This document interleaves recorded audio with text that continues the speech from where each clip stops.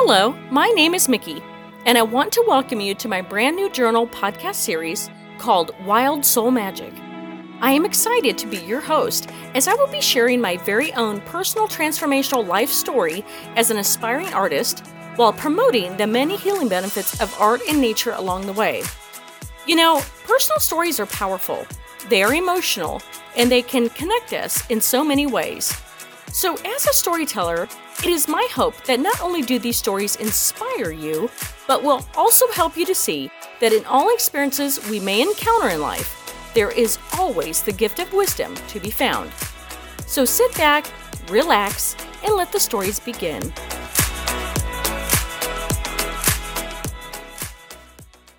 This is episode 2, The Magic of Trees, part 1.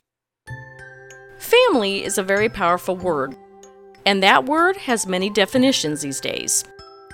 When I think of a family, the first thing I always picture is a giant tree, because a tree is by far one of the most powerful and majestic symbols that represents our family foundations and our family legacies of our lives. Now, trees have always amazed me. They have long been associated with the magical, mystical power since the beginning of time. They are a divine, legendary symbol that links both heaven and earth and are capable of living thousands of years old. I mean, think about that. They hold ancient secrets and possess amazing healing medicinal powers. I mean, they give us oxygen, they clean our air, they give us food, and they provide shelter to the many humans and wildlife in our world. From ancient biblical stories to fairy tale movies, trees have always had a sacred importance and purpose to the planet. And that includes our family tree.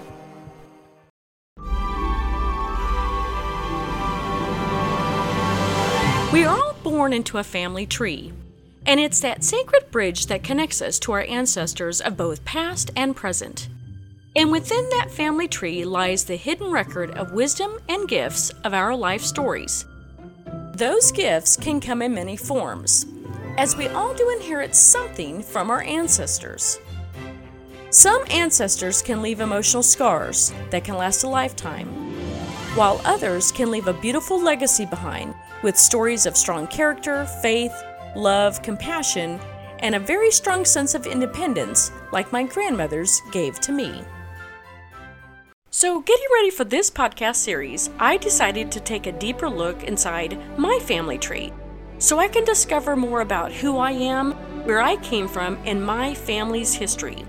And what I discovered was quite revolutionary. So stay tuned.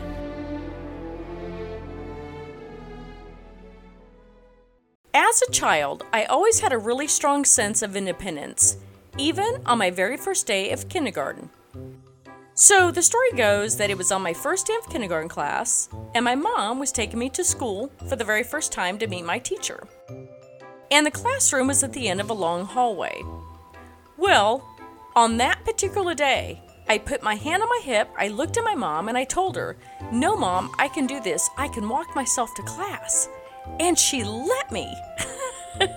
I mean, she watched me as I, walked away, but she said she had tears in her eyes, and gosh, I feel bad. I feel like I robbed her out of a parent moment. But, she wanted to give me that independence, and when I stop and think about the matriarchs in my family tree and how they were, oh yeah, then it's no surprise where that independence came from. One of my grandmothers, who I lived closer to and spent more time with, was named Goggy. And we called her Goggy because my sister couldn't pronounce grandma when she was little. So she called her Goggy, and it stuck.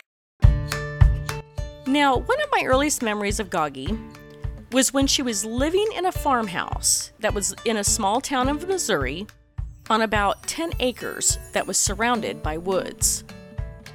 Back then, I didn't realize how truly brave my grandmother was. For her to live in that farmhouse all by herself, surrounded by woods, that was brave. Because those woods felt so creepy at night. At one point, her house was under some construction, so we had to use an outhouse for a period of time. Well, I remember sometimes we would have to get up in the middle of the night to use the bathroom, and I remember being so scared to go out to that outhouse, especially during thunderstorms.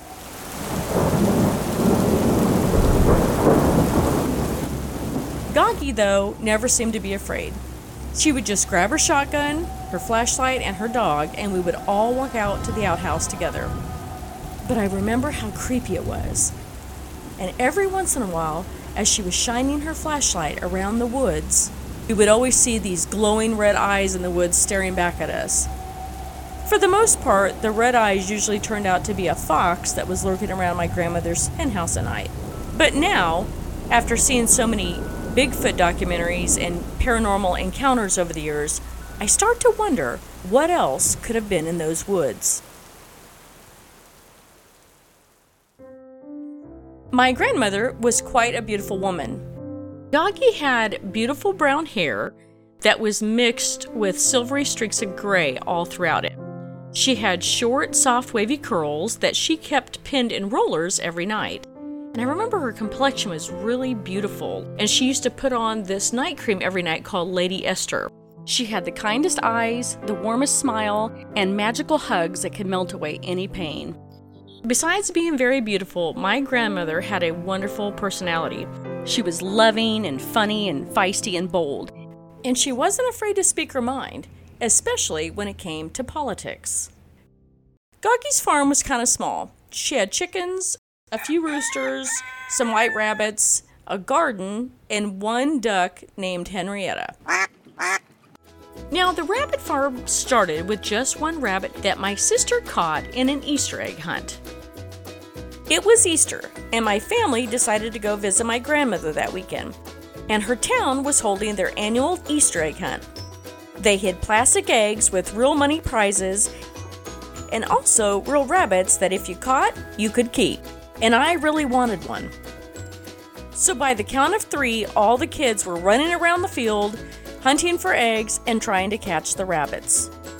And every time I got close to catching one, some kid who was always faster than me would come up and scoop it up. So I never caught a darn rabbit. Well, my sister Debbie had better luck than I did that day. So she was able to outrun the other kids and was finally able to catch a huge white rabbit that she happily named Daisy. And that's how my grandmother's rabbit farm got started. What was interesting is my grandmother really didn't have any toys on the farm, but my sister and I were always able to find things to do. Goggy had a tire swing that we loved to play on. We did puzzles. We played cards, we of course fed the rabbits and the chickens, we listened to hours of country music, paint empty turtle shells that we would always find in the woods, and we also liked listening in on the party line. So the party line was a really common thing back then. So back in the day, especially in rural areas, more than one person would share the same telephone loop circuit. And so there was no privacy back then. People who were on your same telephone circuit could pick up the phone and listen in on your conversation. Oh yeah. And if anybody was using it, you couldn't get on the phone until they were off. So if you had an emergency, you would have to bust in on that phone conversation and tell them to get off the phone. Isn't that crazy? Yeah, Goggy let us listen in many times as we heard much of the town gossip. I remember one time my sister and I took a pair of my grandmother's brand new pair of pantyhose and decided to pull them down over our faces, and we just thought that was the funniest thing ever. So my grandmother had this closet full of old clothes, and so I went in there one day, found this pink checkered dress, long dress, got the pantyhose out, put it over my head, pulled it down, distorted my face all up, and then found a gray wig. And that particular weekend, my dad had brought our go-kart down. I got in the go-kart and I just started ripping all over around the property looking that way. I'm sure I looked crazy, but my grandmother got the biggest kick out of that. I can't even imagine what the neighbors must have thought when they looked out the window and saw that. I mean, my God, it wasn't even Halloween.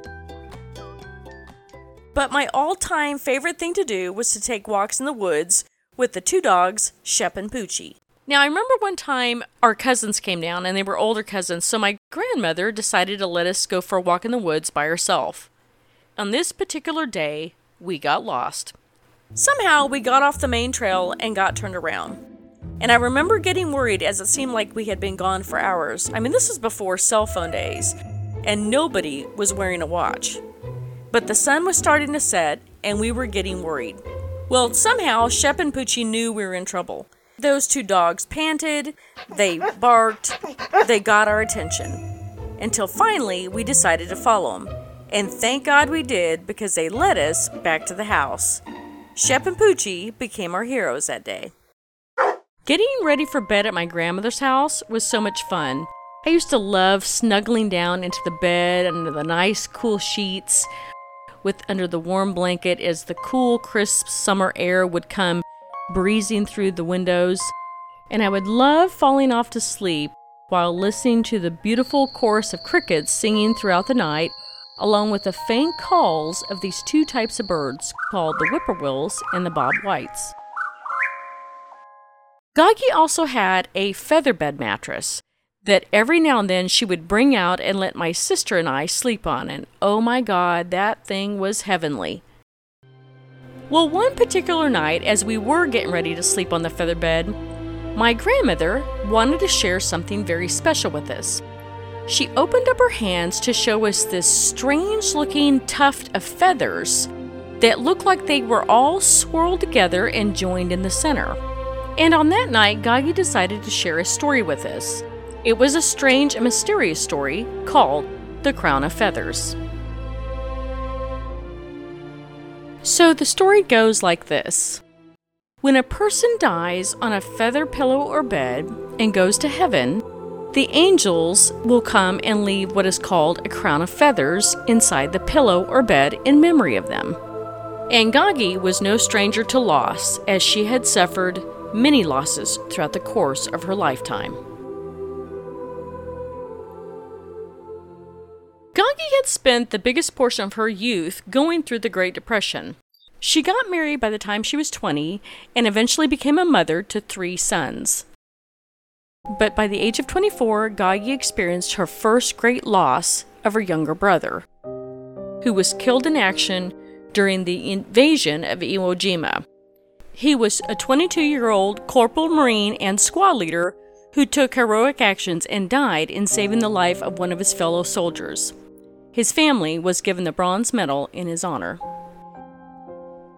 And 7 years later, my grandmother suffered another great loss.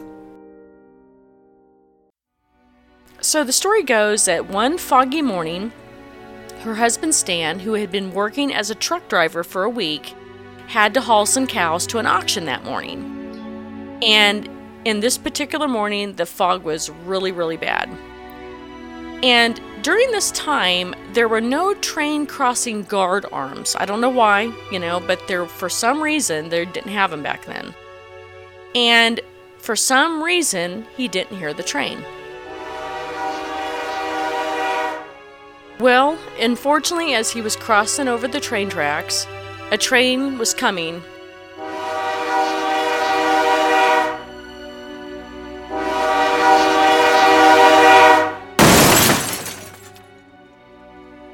And smashed into his truck, which was thrown about 40 feet and landed flipped upside down. So, unfortunately, the cab of the truck was smashed completely in, and my grandfather died instantly. So Stan's life ended at the young age of 34, leaving behind 3 young sons for my grandmother to take care of. I never knew my grandfather. Well, little did my grandmother know that 5 years later, she would yet receive more tragic news. One fateful afternoon, Goggie's oldest teenage son, Stan, along with his youngest brother, Brian, who was only 12 at the time, my dad, decided to go play a friendly game of tag along with their other friend on top of their flat roof apartment building they lived in. Now, unfortunately, we will never know the full details of how this happened because my dad never spoke of this day. But little did any one of them know that an innocent game of tag would come to a tragic end when somehow Stan accidentally fell off a 4-story building and later died in the hospital that night. I cannot even fathom the pain and agony my grandmother personally went through during those times, as she has suffered one of the most painful things a parent can go through.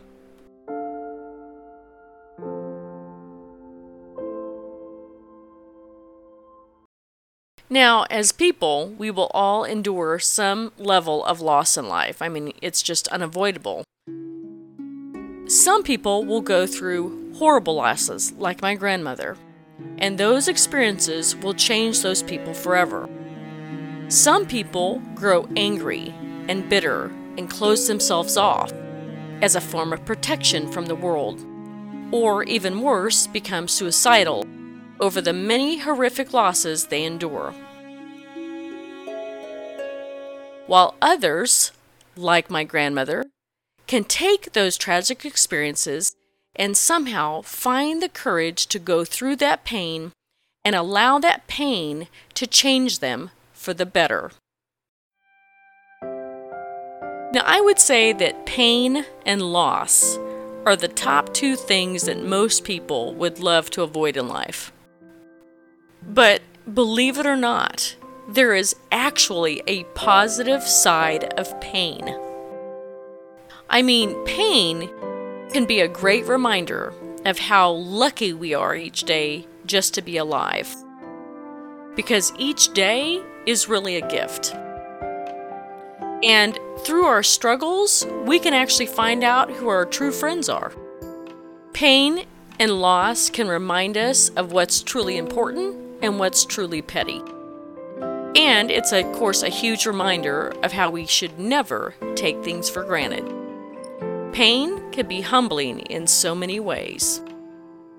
My grandmother taught me so much.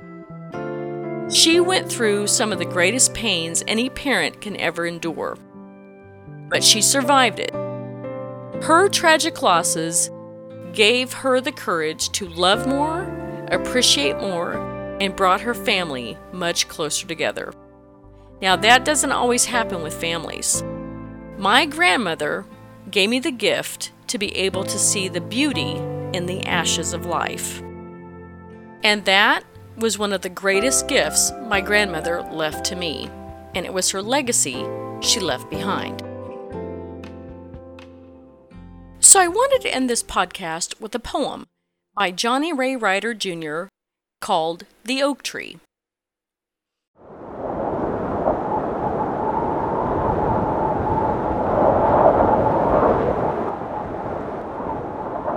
A mighty wind blew night and day. It stole the oak tree's leaves away, then snapped its boughs and pulled its bark until the oak was tired and stark. But still the oak tree held its ground, while other trees fell all around. The weary wind gave up and spoke, "How can you still be standing, oak?" The oak tree said, "I know that you can break each branch of mine in two, carry every leaf away, shake my limbs and make me sway. But I have roots stretched in the earth, growing stronger since my birth.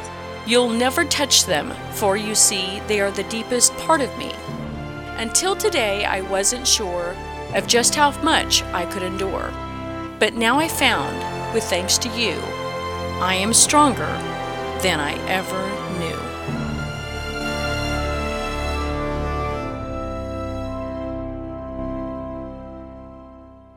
This is the end of Part 1.